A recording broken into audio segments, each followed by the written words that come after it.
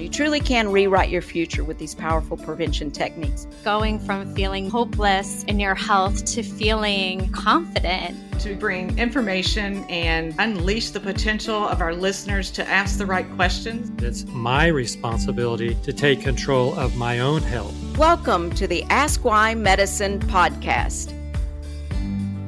Hi again, everybody, and welcome back to the Ask Why Medicine podcast. We're excited to continue our discussion as we learn together and ask questions about important medical issues. Today, we're going to ask why in medical research, the word inflammation has become the buzzword. Dr. Brent Bauer, MD, in the Mayo Clinic Health Letter, in an article he entitled Buzzed on Inflammation, wrote these words. He said, inflammation is the new medical buzzword. It seems as though everyone is talking about it, especially the fact that inflammation appears to play a role in many chronic diseases. As we've heard that and listened to research, we have realized that there's so much truth to that. In fact, as a dental professional, we look at inflammation all day long as we look at inflamed gum tissues that are red and swollen, puffy, and easily bleed. That's inflammation in the mouth. But what we're realizing is that is really a reflection of inflammation that may be throughout the body that could be affecting our cardiovascular system. And we think of inflammation coming from diabetes, which some have compared to being like shards of glass scraping the walls of your arteries all day and night. There's almost nothing worse to your health than the inflammation caused by that. And our poor Western diet is a source of inflammation through our pro-inflammatory diet. And then, of course, smoking and toxins are very inflammatory. Stress in our society can create a release of stress hormones that's very inflammatory in nature. We hear about a lack of exercise as being a source of inflammation. Poor sleep can cause inflammation, and we see it all around us. And talking with people who complain about sore muscles and sore joints.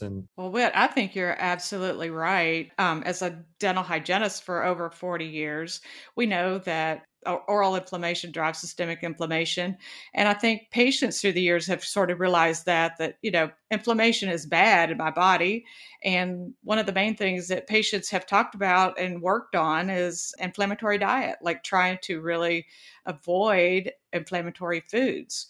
But what we know is they really haven't. The inflammation word has not been the buzzword in dentistry, particularly all these years. And so we're learning now that there are things, oral conditions that drive inflammation in the systemic as well. What are some of the main things that you see in the mouth? Well, like you were talking about, we certainly see periodontal disease every day. Unfortunately, that's such a high percentage of the population have some level of periodontal disease. But we also in dentistry are looking for an abscess tooth or the periodontal disease, or even a restricted airway that can drive systemic inflammation. And when your dentist tells you you have an infected tooth that needs a root canal, or you have periodontal disease that needs to be treated, the problem is your tooth and your gums may be infected and have inflammation caused by certain bacteria.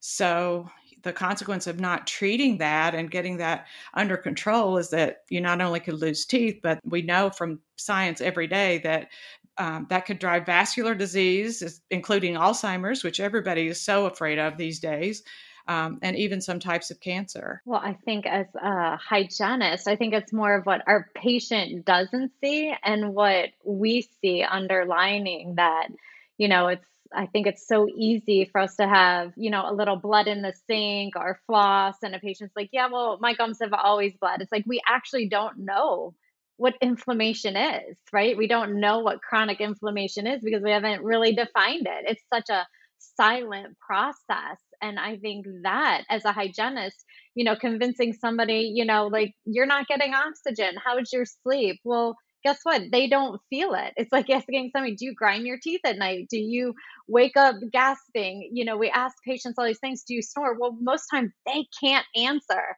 Because guess what? The inflammation is happening silently without them even knowing. So I think that's one of the things that I tend to see from my patients is even though I may see these early signs of inflammation or screen them and they test what I call positive, they are so unaware that this chronic process is going on. And as a care coordinator, I want to pull in Dr. Gina Pritchard. It's like, as her care coordinator, this is what we're seeing all the time. People don't feel cholesterol, increasing. We don't feel the high blood pressure. We don't feel the insulin resistance. We don't feel the cancer cells growing, right? We don't feel all these processes that take so long.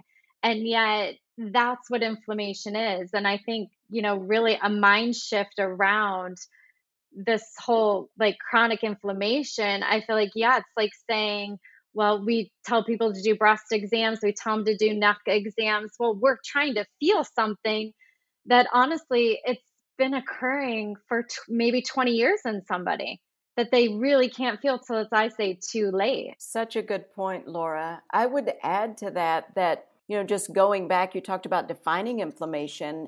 And a lot of us understand inflammation, for example, when we cut our hand, if we're slicing up tomatoes for supper or something, and we realize, oh, okay, the body's immune system is arising to the occasion to both seal this off so that I don't bleed to death and ensure that I don't get an infection. So when your immune system responds appropriately, that acute or immediate inflammation saves our lives. That's the good kind of inflammation. And if in 6 weeks that wound is still festering and looking terrible, you know that you've still got inflammation going on and a bigger problem. But this same process, as you've said, can occur in the body. We are invaded every day with things that can potentially kill us. Pathogens, bacteria, viruses, air pollution.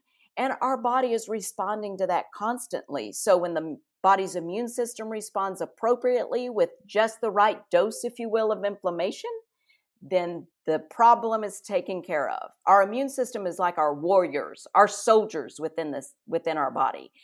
But when that is allowed to go on and on and on because you just won't quit smoking or you won't quit driving through McDonald's and whatever it is, you're not sleeping, then the body's trying to save your life, but you're chronically exposing your body to unnecessary inflammation. And over time, that's what causes these abnormal cells to arise and proliferate that leads to cancer. That's what causes inflammation in the brain that can lead to dementia. Sort of like your soldiers or your warriors just gone wild, or with not listening to any commands to dial it back and stop. Sometimes your body can't dial it back and stop, like I've said, because you've got these other issues, bleeding gums that you're ignoring, that just keep your inflammatory response revved up. So inflammation in that level destabilizes plaque in the arteries, leading to heart attack and stroke. And it certainly wreaks havoc, as I've mentioned, in the brain, leading to dementia, and then can lead to cancer as well, and a host of chronic diseases. It's interesting because there was a Time magazine cover that was entitled "The Secret Killer: The Surprising Link Between Inflammation and Heart Attacks, Cancer, Alzheimer's, and Other Diseases." And the cover was printed in 2004. So we're talking about now almost 17 years ago. Medically, through research, it's been identified that chronic systemic body-wide inflammation is really a co-contributor, if not a primary contributor, to all of these major chronic diseases that we see so prevalent. How come, do you think, it's taking so long for us as a population, as a public, to really be talking about this? I was just going to say that it's so great that we have medical teams on the cutting edge that realize that there's some inflammation coming from the mouth, that we can help with control of that. And we certainly, need to work together with what Dr. Gina is a medical professional and what we see every day in the dental office. Well, I have to say, I think, I'm always the one kind of out here. I feel like because we train ourselves, whether it's through doctors or parents or schooling or just our education, something we've read, I feel like, we've kind of been trained this like trade-off, like we have an ill, go get a pill, right? It's like a very, what I call isolation. It's like, oh, I'm just going to treat this one thing and I'll be better. I'm just going to go to the doctor for the one thing. And I think that's very true of just even in dentistry, not just medicine. It doesn't matter what it is. We have, people say go to the specialist. If you think about that concept in a whole, it's like that doesn't even make sense. Why aren't we collaborating, talking about? And I think that's why we're asking why.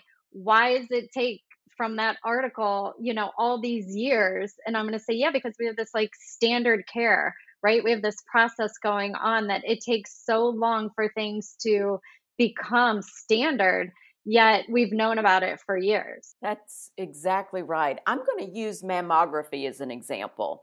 People, for example, wait until it's not too late, because we've said it's never too early and it's too late, but you wait until disease is found when there are some very powerful tests that you can perform to determine not only do you have inflammation, but are you headed towards disease? And I think since 2004, that's really one of the major pieces of information that's been missing. And one of the major reasons we started this Ask Why podcast, because people aren't asking the right questions, or they're not finding the healthcare professionals that can be trusted and that really take a prevention focus to give them the answers. So the reason that I bring that up is we're using the wrong measure for determining if we're sick or not, or if our inflammatory response is appropriate or not.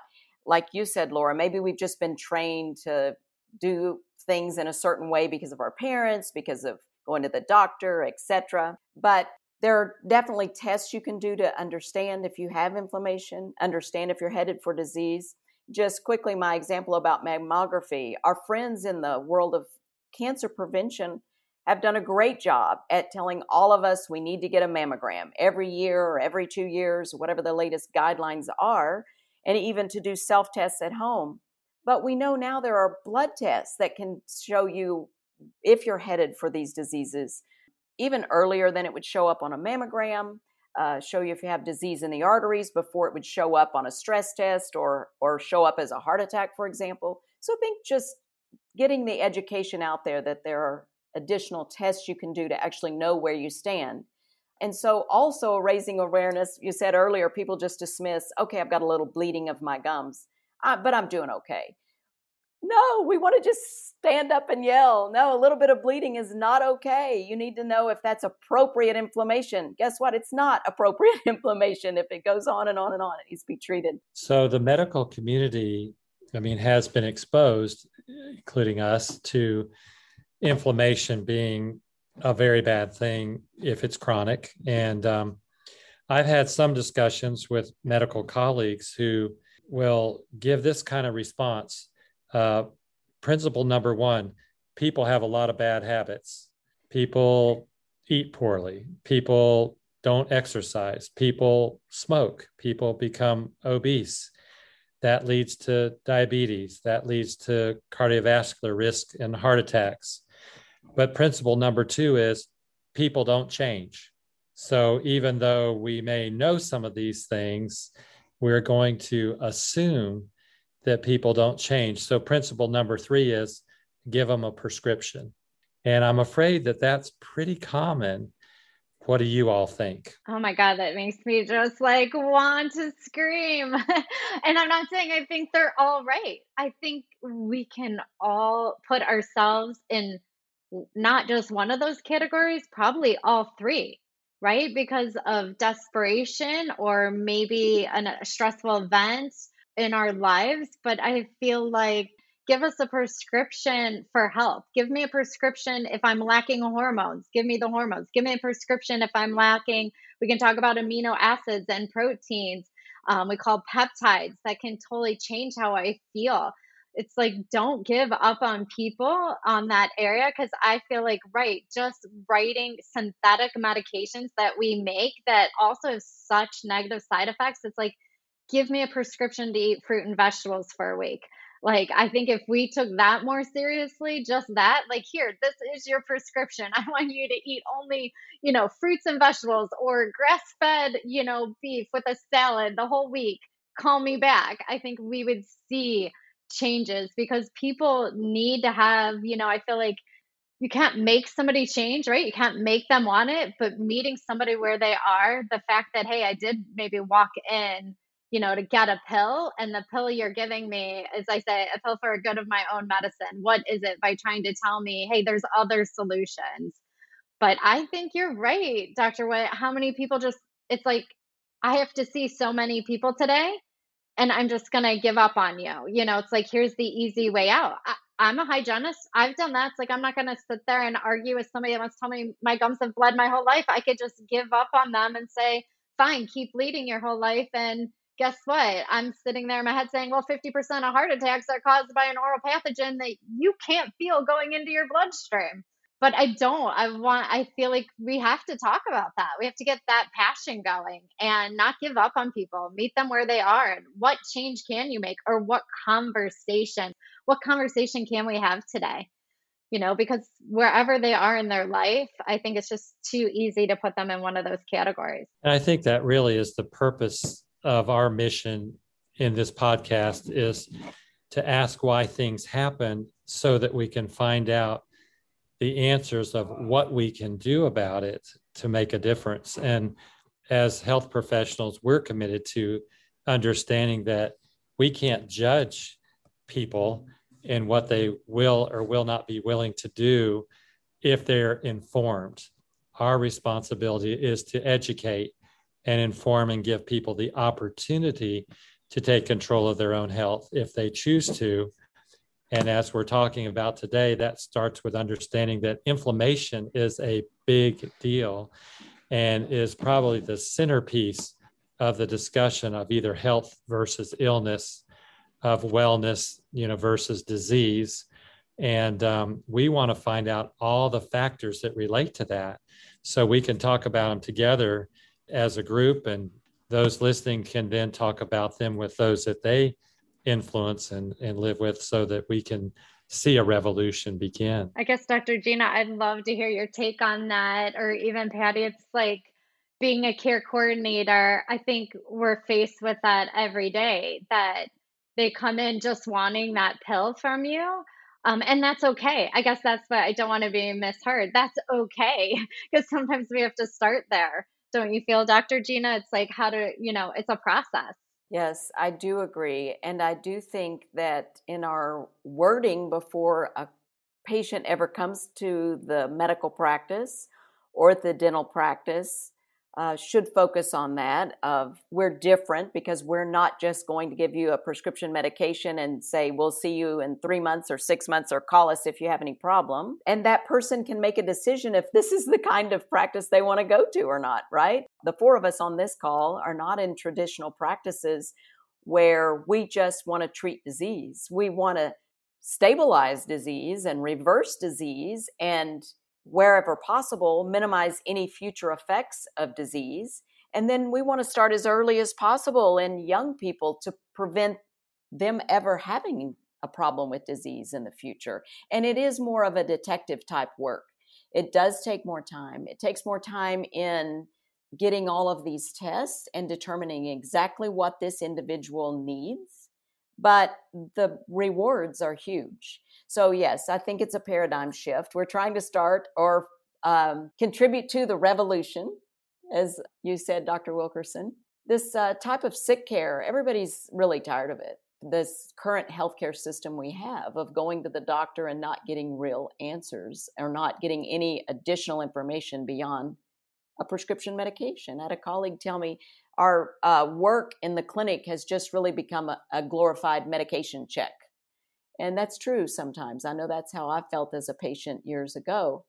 And I hear that from patients in my clinic often. Which I think would be a great question. Sorry, Patty, just like what was saying, it's like, ask, why can't I get off this medication? Because that may lead to a different answer, or awakening, a light bulb, that maybe there is another path Well, I know we've learned as clinicians that the most important thing we can do for our patients to give them the best care is to listen to the patient. That's why we were trying to unleash the potential of our listeners to ask questions. Ask why. Why do I have to have a root canal? Or why do I need a stent in my heart? Or why? Like, go back to a little child. Why? So that you can get to the bottom of what you really need to know. And as clinicians, we want to be very respectful of our patients and listen to what they want and give them the best care that way. On the next podcast, I'm going to address that on a personal level because I was raised in a very healthy home and then developed some medical problems. And I was frustrated because I was having a hard time finding medical, quote unquote, experts who actually agreed with looking at a more complete health approach. So-called hippie nutrition, for example, was, the way it often was looked at, where now we see that the doors are opening to understand that the body is very capable of doing marvelous and miraculous things if given the opportunity without being constantly bombarded with insults, which we're going to call inflammation in all of its forms. And so therefore, now it's very interesting to watch the field of integrative medicine, which is looking at the whole person, mind, emotions, et cetera, as well as looking at, just the chief complaint and seeing that there's some really great potential there. So we're going to talk about that a lot more as we go forward. So subscribe to us on Apple Podcasts or your favorite podcasting apps so you don't miss an episode. You can follow us on social media and you can find us at Ask Why Medicine on Facebook and Instagram. Thanks for listening and hope to see you on one of our next podcasts. In the meantime, ask why.